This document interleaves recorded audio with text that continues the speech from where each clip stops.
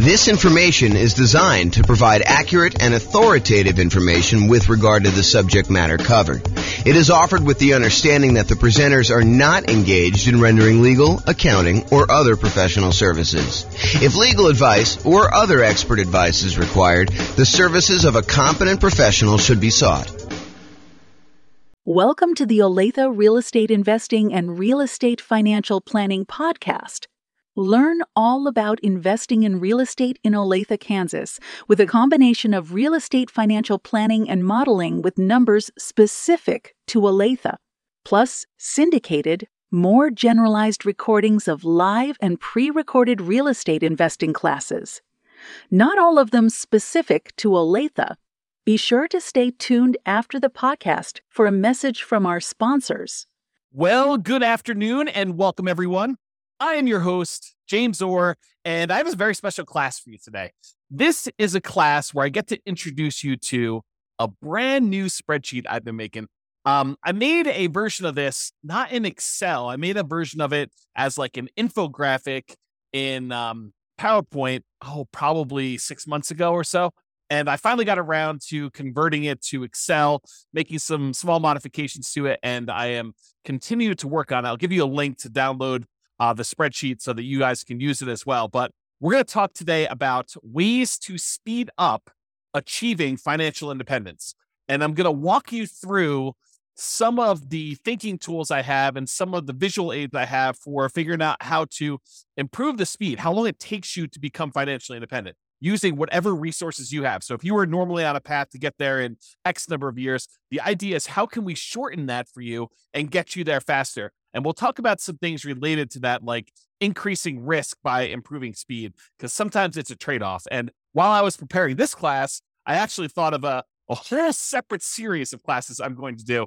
I probably will do the first one in that series, sort of like an intro to this topic tomorrow, because I was like starting to add some slides, think about how I was going to do it. And I ultimately ended up saying, okay, this is really its own presentation because I'm going off on this really deep, very interesting, but very deep rabbit hole. And so I'll get to that probably tomorrow. If not tomorrow, then soon. And I will share with you some of my other thoughts on some other really cool new tools I'm making for that as well. But today we're going to talk about ways to speed up achieving financial independence, a new tool I created with this other spreadsheet, and we'll kind of jump right into it. So let's get into it right now. So first, what is financial independence? Financial independence is when you can, in quotes, safely live off of your investments. And when I give you that definition, you're like, okay, yeah, that seems reasonable to me. You're financially independent when you don't have to work anymore and you can safely live off of your investments, the investments that you have there. And yeah, that makes sense, but it doesn't really make sense because that is more of a generalized definition of like what it means to be financially independent. And it's not a mathematical definition of when are you financially independent? What is the math behind becoming exactly financially independent? So what I did is I came up with the math version of what is financial independence. And really what it is, it's when all of these things contribute enough money so that they cover your expenses or your desired amount of money that you want coming in. So financial independence is really when, one, the net positive cash flow from all of your rental properties, that's all the income from your rental properties, rent, and anything else you're collecting on the property, minus all of your expenses, including vacancy, the principal and interest part of your mortgage payment, taxes on your property, any private mortgage insurance payments you're making, especially if you bought a property as a nomad or a house hacker, any insurance payments you've got on that, any of the maintenance you need in order to maintain the property, and property management. So once you take all the income, you subtract out all those expenses, what's left over is your net positive cash flow from rental properties. And because I'm going to be talking about something else, I don't usually add this to this definition of financial independence, but because I'm going to show you it on another spreadsheet that I made, I will also tell you that this is also the section for business income.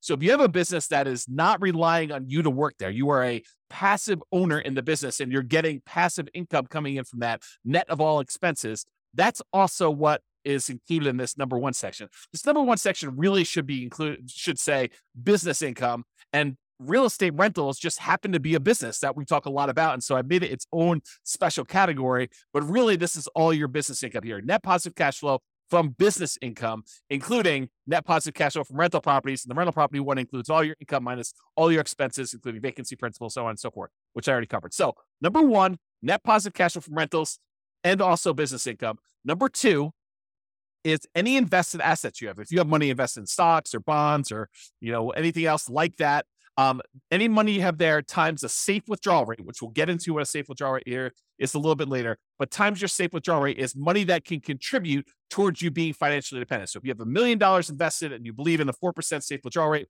which I'll get to in a second here, that is $40,000 a year that you can then use to be considered financially independent. That contributes to the income to see if you qualify as being financially independent there. Okay. So that's number two. Number one was income from rental properties and the other business. Number two is invested assets times safe withdrawal rate. Number three is any passive income you have coming in from Social Security.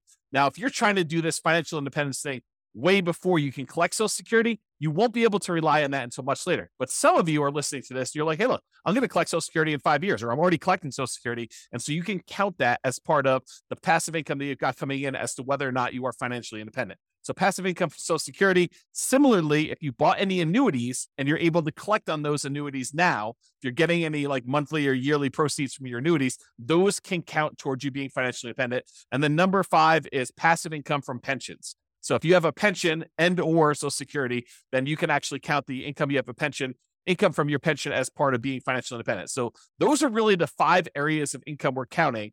And if the sum of all 5 of those exceeds the amount of money you need to live on, or the amount of money that you desire to have coming in, maybe it's not necessarily just live on, maybe it's live on plus you still want to continue saving for something, then you can count whatever money. If that exceeds the amount of money you need, then you are considered financially independent. That is a more mathematical definition, more than just when you can safely live off your investments, right? We want to know more about like when dollar amount wise, we actually are financially independent, not just like in this generic sense. And so that's why we define it that way. So how do we speed that up? How do we get there faster?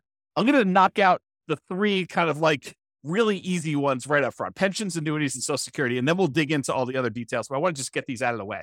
So pensions. If you want to speed up your pension, just make sure that we maximize how much we're contributing to any pensions that we have with our job. So don't like skimp on the pension part of it. Don't say, I'm not going to contribute to that. And I'm going to cover some caveats here, because sometimes choosing to invest in your pension at a lower yield, the lower return that you're getting on that, is actually a mistake.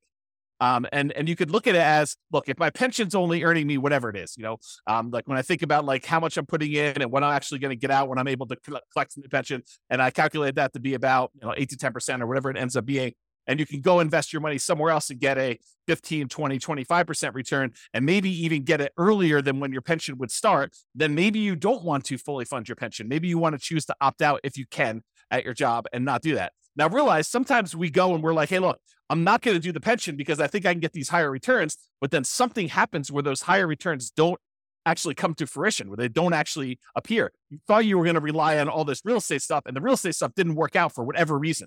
Now you don't have a pension because you stopped doing that. So you got to be careful that you're not trading off some speed with increased risk and then end up regretting it later because you didn't do some stuff that was sort of like your baseline safety net sort of stuff later. Okay. So pensions, that's number one. Annuities, we can buy, single premium immediate annuities, or you could do like, annuity payments over time and do that. If we have the cash, and if you want to do the single premium one, if that's going to get you over the edge, like let's say you've got, I don't know, whatever it is, $8,000 in money coming in from all of your other assets. And you're like, look, I'm about $2,000 short to having the $10,000 a month that I really need.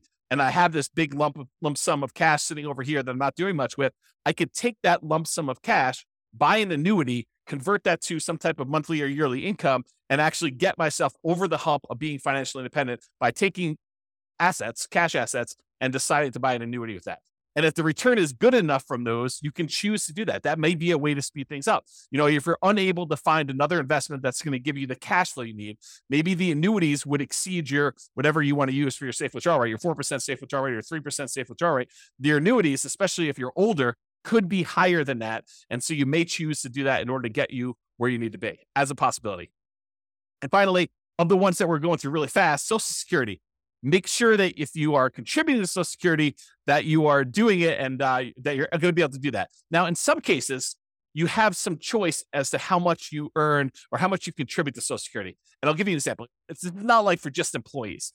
This is for like if you own a business and you're making a certain amount of money in your business, and you can decide how much of the income you want from your business to show up as wages, how much to pay yourself as a reasonable wage for the job that you're doing versus taking money out of the business as profit. Because with the ones where you're paying wages on it, you're usually having to pay a Social Security payment associated with that. The ones where you're taking as profit, you usually don't have to pay Social Security payment. At least that's my understanding. I'm not a tax expert. But you could choose to take a certain amount as wages and pay the Social Security versus taking more money as profit. So you could decide within a reasonable degree. You can't say, I'm taking no wages, I'm going to put all my money in profit. I think you'd get challenged from the IRS in that. And so you could decide to take how much you're going to take in wages as to how much you're contributing to Social Security. And if you wanted to, you could choose to maximize the Social Security benefit so that you get the most out of Social Security later on when you're able to collect on it. And you'd want to go do that math and see what makes sense for you in your particular situation.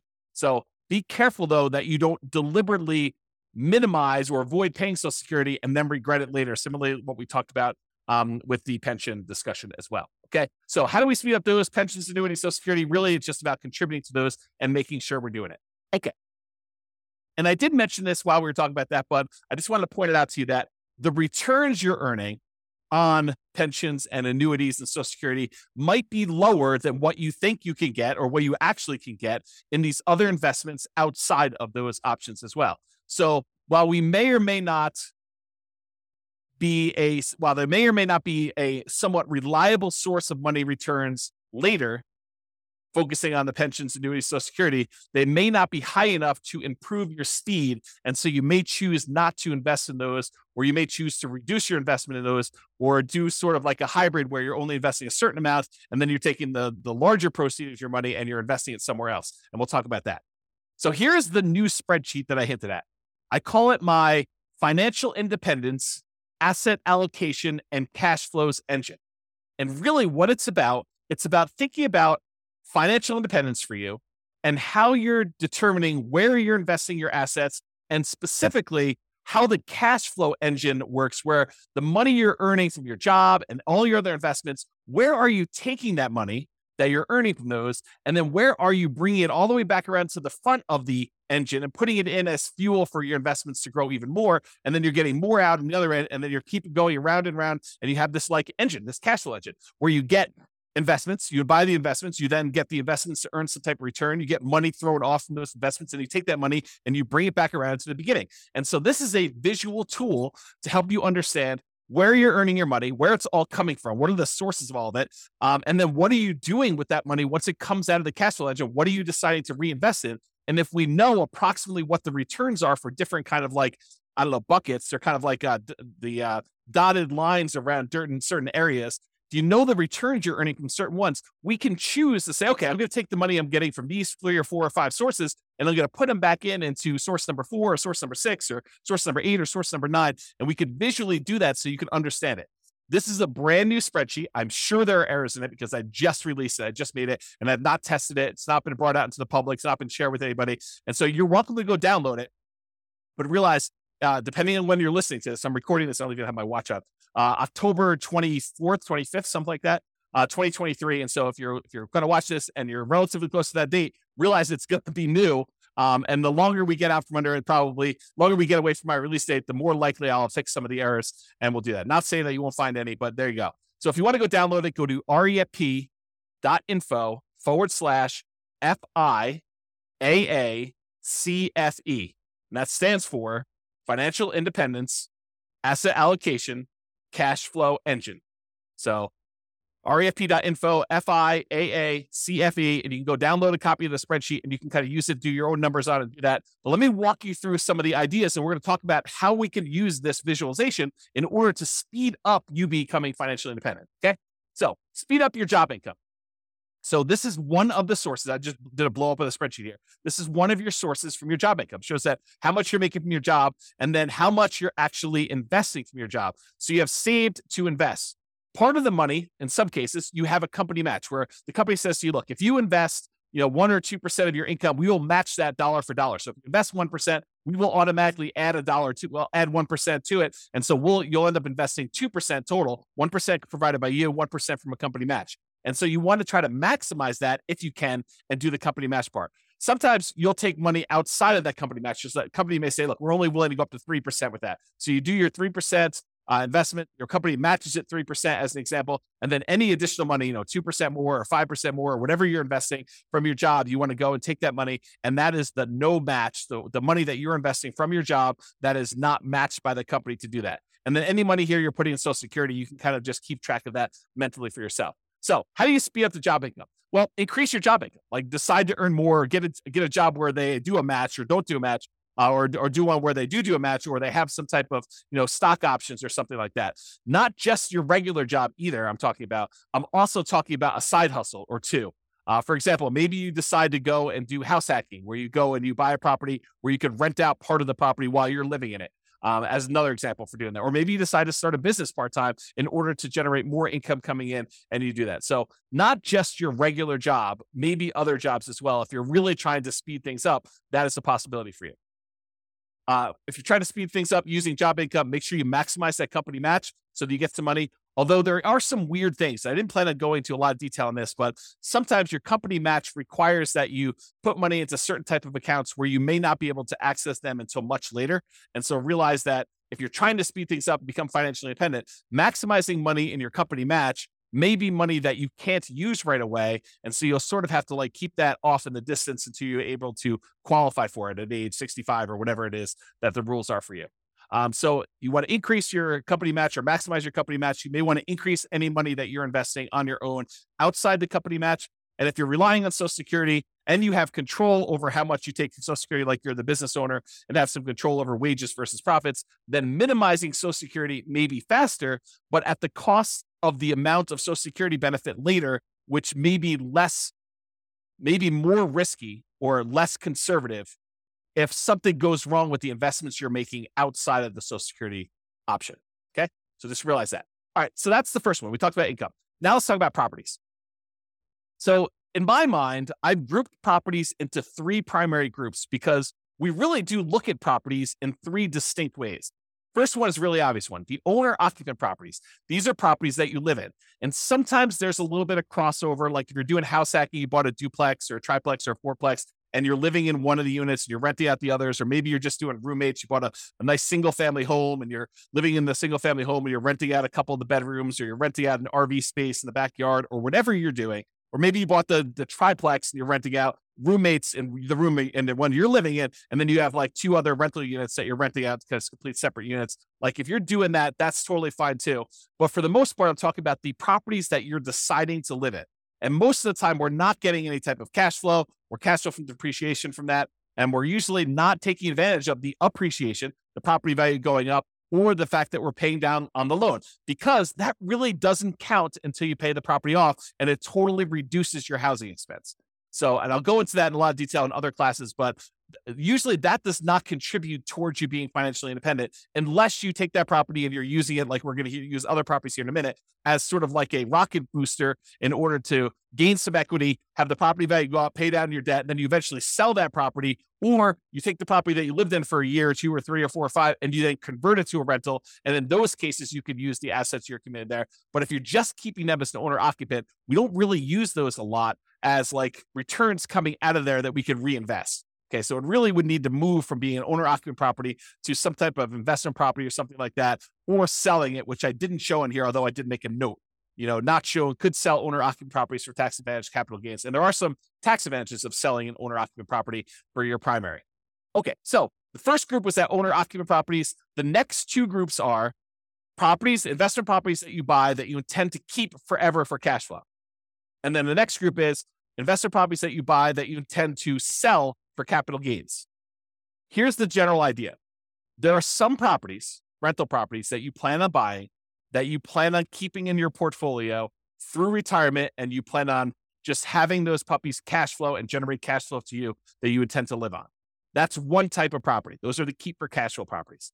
There are other properties that we're buying that maybe the cash flow isn't great, or maybe the property is not one you want to keep in your portfolio for a long period of time, but it is a property that you intend to buy because the return on it is so attractive. And it's a property that you intend to keep maybe for, a month or two and then quickly flip, or maybe you want to keep it for 6 months or a year or 5 years or 10 years or 20 years, or until you get to the point where you have enough properties, enough equity in them that you could sell off the ones that you planned on selling and use the proceeds in order to pay off the ones that you want to keep for cash flow. So there are some properties, though, that we plan to sell for capital gains. And so those are a separate group. The ones where we plan to keep for cash flow, we're primarily focused in on the cash flow from those, although you can access the appreciation of debt pay down via some refinancing or doing a HELOC on those. The other ones, we may get some cash flow and cash flow from depreciation while we're holding them, but really the intention of those is to capture the appreciation, the debt pay down from those, and then use that money elsewhere, come out of the engine and invest somewhere else in the property. Okay, let me check my notes to make sure I covered what I wanted to do. Okay, so some properties you'll own or occupy, talked about that. You could still do house hacking, talked about getting roommates or buying a duplex, triplex, or fourplex. And that could be like a side hustle, right? The income you have coming in from doing a house hack is almost like getting a second job, if you think about it, right? I mean, if you went out and you got another job delivering pizzas and you earn $600 a month, isn't that sort of like, renting out a bedroom or renting out a garage space or renting out an RV parking spot on a property and getting another $600 a month? It's just you're not doing as much manual labor in order to have someone else living in an RV space or renting out your garage or, renting out a room in your property and you're collecting money on that. So it's like a side hustle. It financially contributes $600 to your income, just like another second job would. Okay. And maybe even some tax advantages of you renting out part of your property, as you'll probably get some cash flow from depreciation for the part of property that you're renting. Okay, so we can still do house hacking, talked about that, and or the nomad strategy. If you decide to do the owner-occupant property where you buy a property as an owner-occupant, get owner-occupant financing, usually low or nothing down. You get owner-occupant interest rates, which are usually a little bit better than investor interest rates. You buy the property, you move in there, you have to live there for at least a year. It's a requirement of the lender that you stay there for at least a year. And then once you're done living in the property for a year, then you can convert that property to a rental, buy another property as the owner occupant, put another, 3.5% down or 5% down or whatever you're going to do, then move into that property, live there for a year and continue this property, acquiring rental properties with little or nothing down as you continue to acquire each one. And then you move them into either keeper cash flow or sell for capital gains as you do those. So that's the nomad real estate strategy, where you buy a property, live there as an owner occupant for at least a year, then you convert it to a rental. The reason why we do at least a year is that is a requirement of the lender. You cannot buy a property as an owner occupant, move in, and then move out before a year is up and convert it to a rental. It's called loan fraud. So do not do that. You have to stay there at least a year. It's a document you'll sign at closing when you get your owner occupant loan. It's why they will give you an owner occupant low down payment loan option with a better interest rate, is because you plan to owner occupy it. And the requirement is a year. If they change the rules and tell us it's 2 years, we'll start teaching 2 years. Right now it's a year. So use a year. Okay. Talk to your lender about that. We talked about that. And some properties you want to keep as long-term rentals. That cash flow goes toward the goal of financial independence. Some properties you'll want to sell for capital gains. Some of the cash flow while waiting the sale, where you'll capture and redeploy the equity you get from the property. Property goes up from appreciation, maybe some forced appreciation because you bought it at a discount or you did some work on it. And then property gets paid down a little bit on the loan. The difference between what you sell it for minus all your costs and taxes and stuff like that, minus what you owe on the property, is going to be that money that you're going to be able to redeploy as part of your cash flow engine in order to do this. Similarly to what we just talked about with all the real estate, because real estate is a business, as I discussed, we're talking about businesses here. So you basically have a business where you're getting cash flow, your profit from being in the business. Now, this is, if you have a job, you put your job income up on top in the spreadsheet and you get this business cash flow coming out as profit here later. Eventually, you may decide to stop working your job, but maybe you still own part of the business and you get profit from the business in the form of dividends or whatever else they're going to do there. And so you kind of keep this as there. So it allows you to kind of keep track of that there. Okay, now let's talk about safe withdrawal rate, because I'm about to go talk about the invested assets you've got and other things. And I want to mention what safe withdrawal rate is and kind of give you a very brief definition of what this is. We could really do like a 2-hour class on safe withdrawal rates. In fact, we probably could even do more. Okay, so where's safe withdrawal rates? SWR. It's how much you can, in quotes, safely withdraw from money that you have invested in things like stocks and bonds and likely not run out of money. There's no guarantee that you won't run out of money, but it's likely based on historical data. So a guy named Bill Bengen did a bunch of math and he came up with this idea that, hey, how much money can I take out of a client's portfolio where they are really unlikely to run out of money over a 30-year period or something like that. And so he looked at a bunch of different starting points using like historical stock market data, and he came up with this idea of a 4% rule. 4% rule basically says you could safely withdraw 4% of the amount that you start with, and you are very low probability likely to run out of money using historical data. Who knows what the future will bring, but usually the future looks similar enough to the past where he's saying, okay, look, based on historical data, 4%, most of the time we can get away with doing that. In some cases, we actually end up running out of money over a 30-year period, but 4% seems pretty safe to do. Then the Trinity study came out. It was 3 professors from Trinity University, Philip L. Cooley Carl M. Hubbard and Daniel T. Walls. And if you want to read the Trinity study, you can go read it at refp.info/Trinity. It'll take you right to the PDF. You can go read the whole thing. But they did a whole bunch of analysis on the same problem. And they basically determined, if you have a 90% stock portfolio, or 10% stock, or 10% bonds, or 80-20, or 70-30, or whatever it is, they ran through a whole bunch of different variations. And they published how many times of the different starting years did people actually run out of money doing this? And they showed their results. So you can go look at all this and do it. So some people will use this if you've ever heard someone say, I'm using the 4% rule or the 4% safe withdrawal rate. It means that if you have $1 million invested, you can withdraw $40,000 per year, and you are not likely to run out of money. It's still possible, but you're not likely to run out of money if you've got that $1 million invested in stocks and bonds. In the simplest version of this, and there's lots of variations, lots of discussions about it, but in the simplest version, the $40,000 a year increases by inflation each year. So it's $40,000 year one, the next year might be, $40,000 plus 3% or something like that. And so you can go look at those numbers and see over time. Now, to be crystal clear, this explicitly excludes all real estate and business equity. So you can't say, I've got $2 million worth of real estate equity and I'm cash flowing $2,000 a month from that. And then go over here on the other side and say, well, then I have $2 million of real estate equity and $1 million in stocks and bonds. And so I've really got $3 million that I could use with a 4% safe withdrawal rate. That is not the case. That is definitely not true. You can only use the $1 million you have invested in stocks and bonds with this safe withdrawal rate idea. You cannot use the real estate equity as well. It's like double dipping.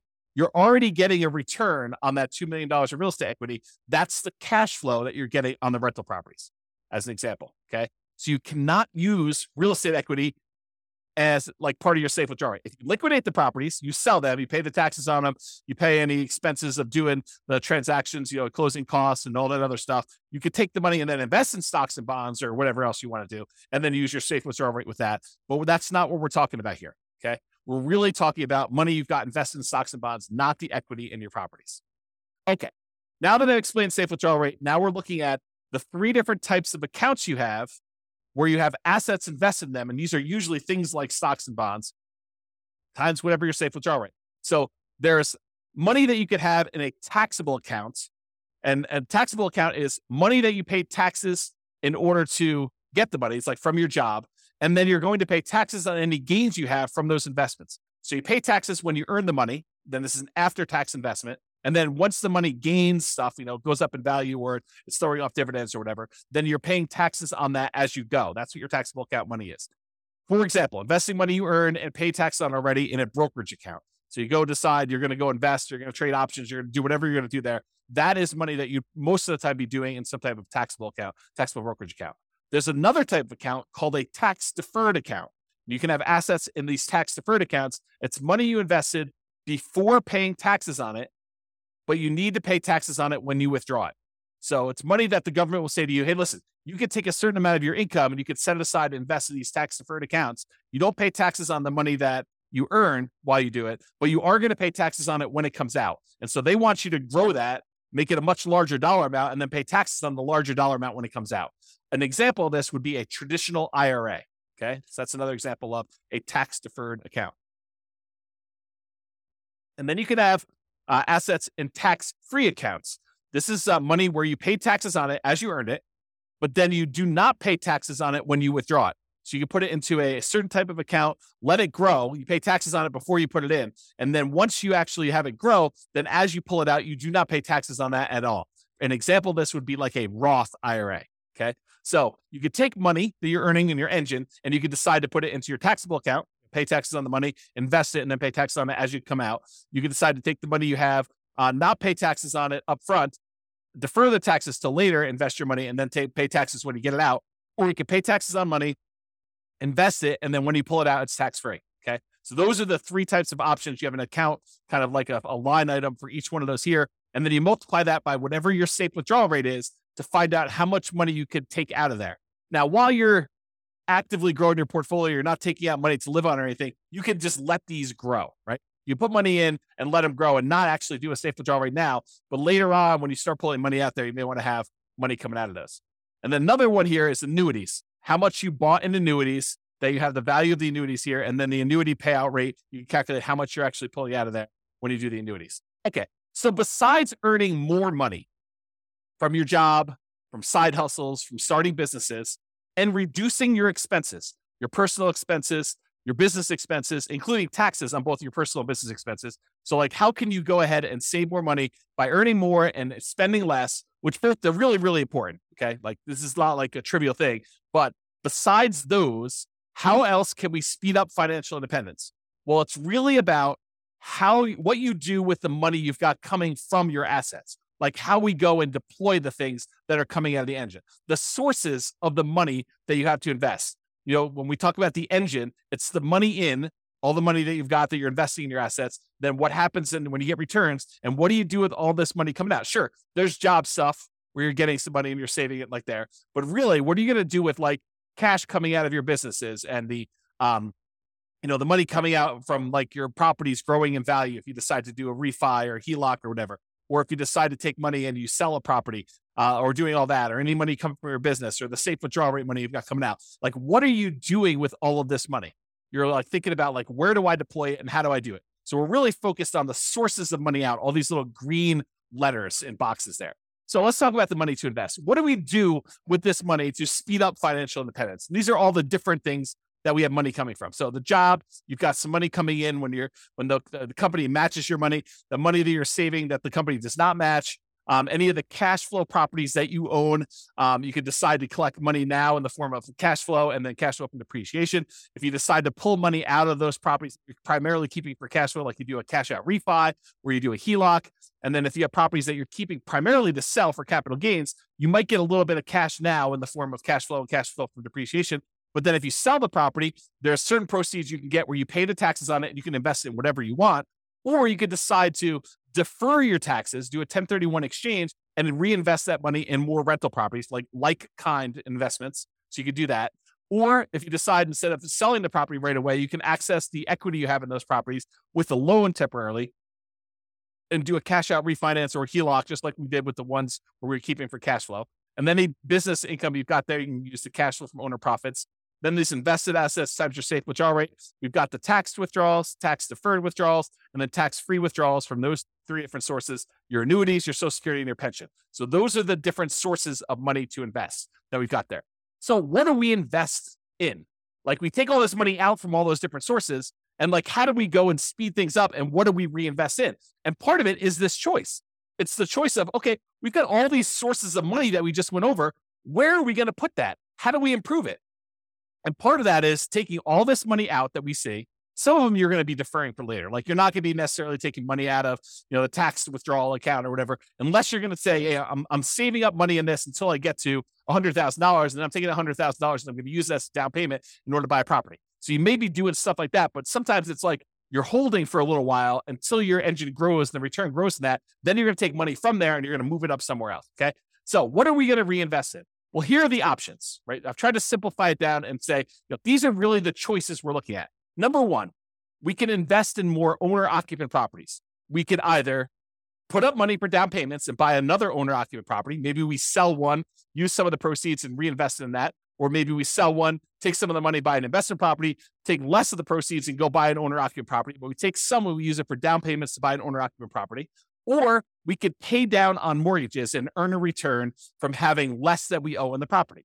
So if we have an 8% mortgage, which is what they are about the time that I'm recording this, you could take money, from something else you've got on the other side and reinvest it by paying down an 8% mortgage. What do you earn as a return by paying down an 8% mortgage? It's not a trick question. 8%. That's exactly right. So if you're going to go have a loan, you're going to pay it down. What you get as a return is the interest rate. So if you've got a 2.25% mortgage on a property because you got a really good mortgage, 5 years ago or 3 years ago, do you want to go take money that you could invest in stocks or bonds or CDs or more investment in real estate or anything else and pay off a 2.25% mortgage and earn 2.25% on that money? There are some cases where you might want to do that, but for the most part, you probably do not want to. You probably want to take that money and invest in something that's going to get you a higher return. But if you've got a mortgage that's at 8%, might not be the worst thing to do with all of your money, right? Like not to take all of it, but some of your money, take it and invest in something like that. Okay. So owner-occupied properties, you can either use it more for down payments to buy more of those, or you can pay down loans on your owner-occupied properties to do that. The other thing is you can keep for cash flow properties, the properties that you would tend to keep for cash flow, you could use for down payments to buy more properties that you intend to keep forever and cash flow them into retirement. Or you could either use down payments for that, or you could pay down mortgages on those. And then finally, for the property group, you could sell for the properties that are sell for capital gains, the ones that you intend to sell at some point in the future, like get a really good return early on. And then as your equity builds up, you want to sell that thing off, take the equity, redeploy it into something that's going to get a higher return, which we'll talk about here in a moment. You could use that for down payments in those, or you could pay down the mortgages. So really it's the three different property types. We can use down payments, or we could pay down the mortgages. Those are the two primary things. No, I guess there's something else I didn't add in here, which I probably should add to the spreadsheet, because there are things that you can do in order to invest in, and that is improve the property. You could go and improve the property and make your cash flow better. So it's really not paying down the loans. It's really not a down payment, but it's improved property. So yeah, we could go ahead and add that. Maybe I'll make a note. See, teach a new class with a new spreadsheet, you get to add new things. Improve property. So hopefully I'll remember to go look at this sheet of paper and I'll add that to the list. Okay, so those are really the things you do to properties. Or you could do your businesses. You could do down payments, you could do pay down loans, or you can also probably improve your business. I should add that as well too. Let me make a note. Improve business. And then buy assets. You could go take money and invest it in your taxable account. If you qualify for, like from an income standpoint, you could use it in your tax deferred account, or you could invest in a tax-free account. There's some qualifications and limitations for doing the tax deferred and tax-free. So just realize that you might be limited in what you can do that. Or finally, you could buy annuities. But that's really all we're talking about. These are all the choices we have of the money that we've coming out from our job and all these other investments we have. We could take that money and what are we really going to do? We're going to put it back at the beginning and we're going to reinvest in something. And now what we want to look at is what are the returns we're earning on all of these, and then make a decision. And I'm not going to go into returns today because we cover that in a lot of other classes. But maybe I will do a separate class where I just bring all the returns in and I just do a summary class looking at the returns you can earn from different things we've got going on here. But part of this decision-making process, how do you speed things up, is being smart about where you're taking money from in your engine and what you're putting it into to make sure that the returns you're earning on those make sense for you for getting you where you want to be. Okay, so now that we talked about really like the engine and how it all works, let's now look at the three primary groups for how we can speed this up. Number one, we can increase savings. Number two, we can increase the returns. And number three, we can reallocate assets. So increase savings. Increase your income or all the other job type stuff you've got there, side hustles, whatever you've got going there. Number two, decrease expenses. So make sure that you're living frugally, that you are, not paying a lot in taxes on things like that. You can also pay off properties, either owner-occupied properties where you're living in and reduce your living expenses that way, or on investment properties to reduce your expenses and improve cash flow. So those are all part of like the increased savings idea of doing things. Or you could utilize more of that company match if available. If you're only doing 1% and the company will match you up to 3%, maybe you should take advantage of a 100% return when you do the company match. If you invest 1%, they'll match your 1%. You just earn 100% return in that first year by doing that. And then maybe you look at how you can get it back out if you want to decide to do that. But utilize more company match if it's available for you as a way to increase your savings. Sorry, I got to grab a drink. All right. Number two, increase returns. Change the investments for your investable assets. We've got those, taxable accounts, tax deferred accounts, or tax free accounts. Change where you're investing. And maybe you were investing in a money market account there. Maybe you're investing in CDs. Maybe you're investing in bonds. Maybe you're investing in stocks. Decide to invest in something else that has a better return. Realize that there may be additional risk in doing that. So you got to weigh those, but change what you're investing in to improve your returns. And that could speed up how fast you're able to do it. You could go from investing in stocks to becoming a self-directed IRA and then go use that to invest in real estate as an example of a way to speed up your financial independence. Number two, the second part of this, number two part of increased returns, improve cash flow. There's no way I can go through all the improved cash flow. I've got entire courses on how to go do this. Go check out the Cash Flow Inferno classes where we talk about this. It's as of right now, at least you can access it for free. It's a bonus. refp.info/CFI, Cash Flow Inferno, CFI, refp.info, CFI. And in there, we have the 88 strategies for improving cash flow on rental properties. It's all part of like my concepts of the lowest monthly payment guarantee, how to minimize all the expenses when you're buying properties, both owner-occupant and rental properties, and then the maximum cash flow guarantee, all the different ways and strategies we have to improve cash flow and income you're earning on those rental properties that you have, and combine both those together. And it means that you're going to maximize and improve your cash flow. Do that to make sure that you're getting the most cash flow that you can to speed up this process and to be financially independent sooner. Another way to increase returns is find better deals. And I've kind of broken it down into two primary areas. Number one, for the properties that you plan to keep for cash flow, look for better cash flowing properties. Maybe that means going to another market. Maybe that means being really patient. Maybe that means making very aggressive offers, whatever it means, or maybe it means changing your strategy. Instead of going for a long-term rental approach, maybe it means going for short-term rentals or student rentals or, whatever you're doing there. Realize that sometimes by changing your strategy, you might be moving more toward that kind of like job source, right? You start thinking to yourself, okay, I'll do short-term rentals. And if you don't have a lot of team built in place in order to help you manage the short-term rentals, maybe that starts looking like you doing work and doing a job. And if you're trying to be financially independent, then it's harder for you to not work and also manage short-term rentals unless you have a team in place that can kind of do that. So just kind of a warning about that one. Or a better deal example with properties that you're going to plan to sell for capital gains, get bigger discounts or find properties that you can get higher appreciation and you can able to make those properties produce better returns for you that you plan on holding for a month, 2 months, 3 months, 6 months, a year, 5 years, 10 years, whatever it is, before you get enough equity built up that you can then sell them, pay the costs associated with selling them, and then redeploy that equity into other investments. That's like part of the engine. And we'll talk about this. I think it's on the next slide about why you may want to go do stuff like that. And then increase leverage. Increasing leverage has to do with the fact that when you buy rental properties in particular, the return on your rental properties tends to go down the longer you hold it. The returns tend to go down because the equity in your property builds up. The property tends to go up in value. You tend to pay down on the loan. So the amount of money you have tied up in the property tends to get bigger, tends to increase. And so the amount of money you're earning from, property value going up and the tax benefits and the cash flow and, paying down the loan, all those numbers, while they may be growing, they're growing slower than the amount of equity in your property is growing. And so the return you're earning on the equity you have in the deal, your overall return that you're earning on equity actually goes down the longer you hold the property. And so if you took that money and you let it, you kind of like capitalize on the really high return you earn early on. And then as that equity grows and the return starts to dip off, you redeploy that equity into something else. You could leverage up your returns and earn better returns on the money you have invested. And so there's two ways to really do that. You can refinance, pull out the equity and redeploy it.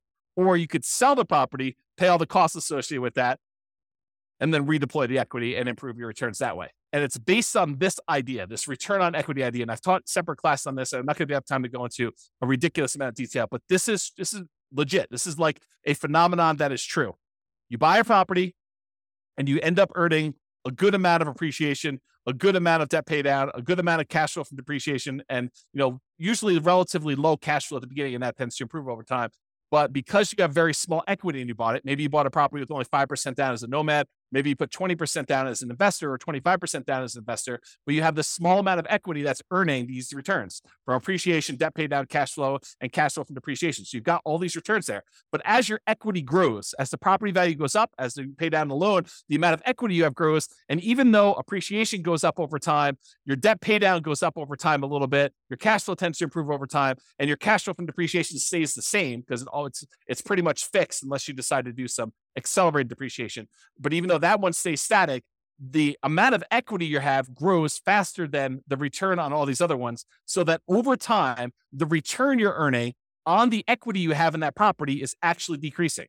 And eventually, once your debt pay down, once you pay off the loan, your debt pay down one goes away and you no longer have any return from debt pay down.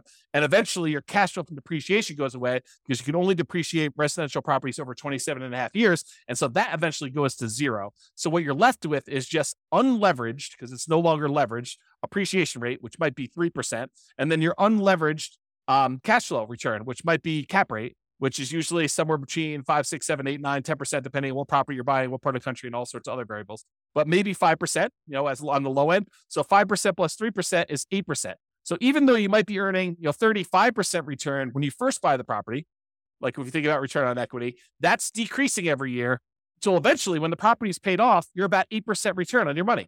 So if you decide, look, anytime my investment properties that I own, anytime their return drops below some number, some threshold you hit, whatever that is, 20% or 15% or 10%, you could say, look, I'm going to sell this property and re-leverage up. I'm going to take the money, I'm going to pay the taxes, I'm going to pay the capital gains tax, I'm going to pay the depreciation recapture tax, I'm going to pay the real estate commission to get out of it, I'm going to pay the closing costs, and I'm going to take whatever's left over, which is what we call true net equity. That's the amount you have left over after all those expenses I just named.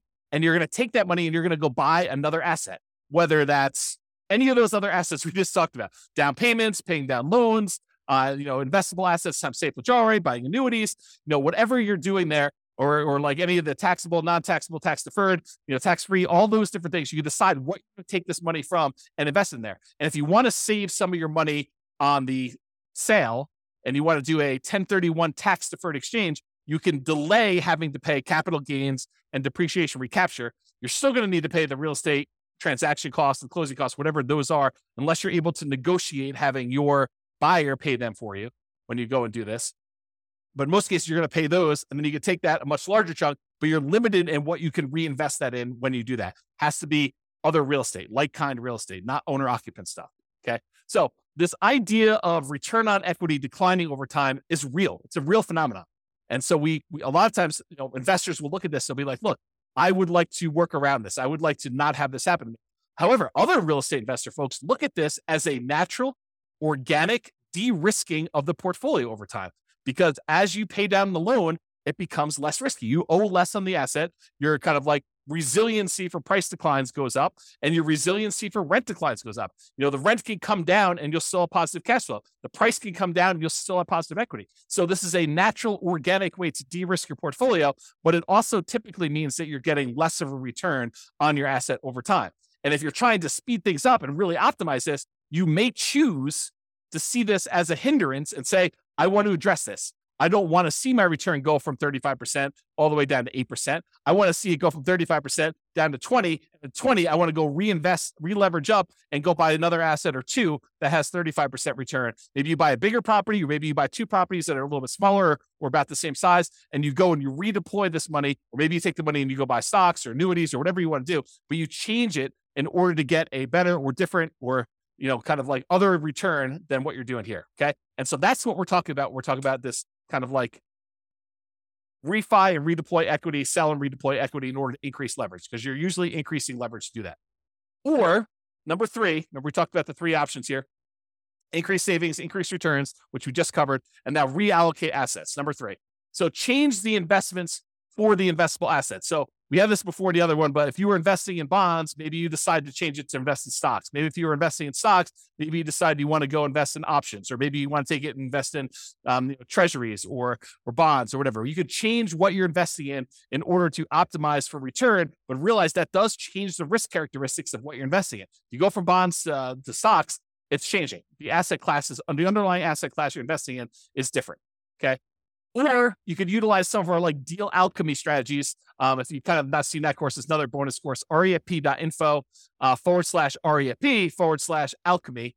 And if you go there, there's a whole bunch of stuff about how do you move returns from one quadrant to the other. So if you're really concerned about earning money in that cash flow quadrant instead of appreciation and debt pay down, you can decide to do things with your asset in order to work on maximizing cash flow.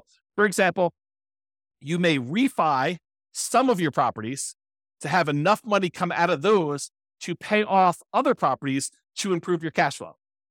Sometimes it just works out that you have enough equity in your properties that it's spread out in a really unusual way that is limiting how much cash flow you can produce. And it might be better for you to refinance, two properties and then use those proceeds to pay off one or pay off two. And that would actually improve cash flow by a lot more than just keeping your properties the way that they were and letting them all continue to pay off organically. Or another version of this is, let's say over the next, X number of years, you acquire 10 properties. And then once you have the 10 properties, you wait until you get to the point where you could sell off 5 of them and then pay off, use the proceeds from selling off 5 of them to pay off completely the loans on the other 5. So you just hold the properties as long as it takes for you to get to the point where you sell off a portion of them, 1, 2, 3, 4, 5, 6, whatever, 7, whatever it takes. and then you pay off the remaining properties that you keep. So now that you have 1, 2, 3, 4, 5 free and clear properties and no longer 10 properties that all were leveraged. And that could be a way for you to achieve financial independence and really speed things up. You buy more properties than you need, let them grow. These are all, the certain number of them you're setting aside as kind of like sell for capital gains. You're kind of deciding that those are going to be sell for capital gains properties. You let them appreciate, you let the loan pay down. You're not overly concerned about how much cash flow producing because you're not going to keep them for cash flow. You're really looking at what's the overall return I'm getting. If it's getting a 30% or 40% or 50% return, especially early on before that return on equity curve drops off, then once you get to the point where those things have grown enough, then you go and you sell those, you take the proceeds and you use it to pay off properties that you plan to keep in your portfolio forever. Or maybe you have the 10 rental properties that you let grow for a period of time. You sell off all of them, and then you invest in stocks or bonds and use the safe withdrawal rate. Or you sell off all of them and you buy annuities, or whatever your strategy is. These could all be different variations on ways to speed things up, because you could be maximizing the return you're getting on equity. You're buying these properties and really taking advantage of this very high return you see on leveraged real estate early on. There's some risk associated with that, putting 20% down or 5% down the property. There's definitely risk of having leveraged real estate, but you take advantage of these high returns you have. Then once the return starts tapering off and getting more reasonable, getting lower to kind of what a, comparable returns might be in the stock market or the bond market or whatever it is, then you can go take this money and you could redeploy it into something that you get better or different types of returns depending on what you're looking for at the time. And so those are the two ideas: refi them to pay off some properties or business, or sell them to pay off some properties or business to do that, or invest in something else. You'll use the refi or the sale to invest in whatever assets. If we go back to our engine, it's really like taking money out of these ones where you sell and you either pay taxes on it or you do 1031 exchange, depending on what you're doing here. In most cases, you're probably going to be paying taxes. Then you're taking this money and you're using it on the spreadsheet in order to reinvest in something else, whether that's paying off loans, improving the property, paying off a business or buying a business or whatever you plan on doing, investing in taxable stuff, buying annuities, but it's taking that money and using it there. And that's what we're trying to do visually. Okay. Listener speed. So often I would say, increasing speed results in increasing risk. So because we re-leveraged up or because we are seeking these higher returns, sometimes we're doing that and we're increasing our risk. For example, increasing leverage on your properties to improve your return on equity almost always increases risk, right? If you go re-leverage up, you take these assets, you take one property that's the equity is kind of growing, you take that, you sell it, and you take that and you buy two more properties or a bigger property where you only put 20% down or 25% down when you had 50% of equity, you're likely increasing risk. And I've got a whole series of classes coming on this. We're going to use expected value to really drill down and understand how you could still have a better expected value. The results you're expecting is much more likely to happen, but there's also an increased likelihood for you to have a more significant failure. That's what we're going to look at when we talk about expected value. That's a totally different class. That was the class I told you I didn't have time to teach, but I'm going to teach another version of it. Okay.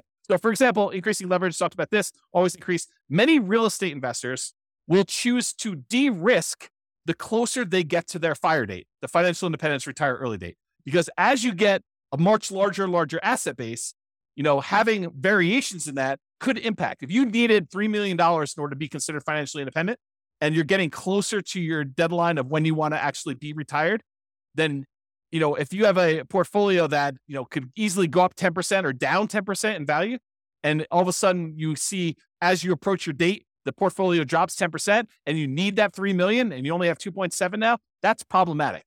And so the closer you get to the date where you actually want to be financially independent and stop working, the less risky you want it to be, unless you're way above it, right? Unless you're like, okay, I need 3 million, I'm at 7 million. I don't need to de-risk that much at that point.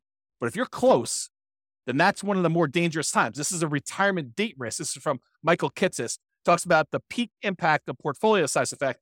Right as you're entering the period where you're going to stop working here, that this time period right before you hit your financial independence, retire early date, that is one of the more dangerous times. And then right after that, once you retire, is one of the most dangerous times you have for what's called a sequence of returns risk, which we talked about in other classes, and I'm sure I'll talk about again, but I don't have time to go through it right now.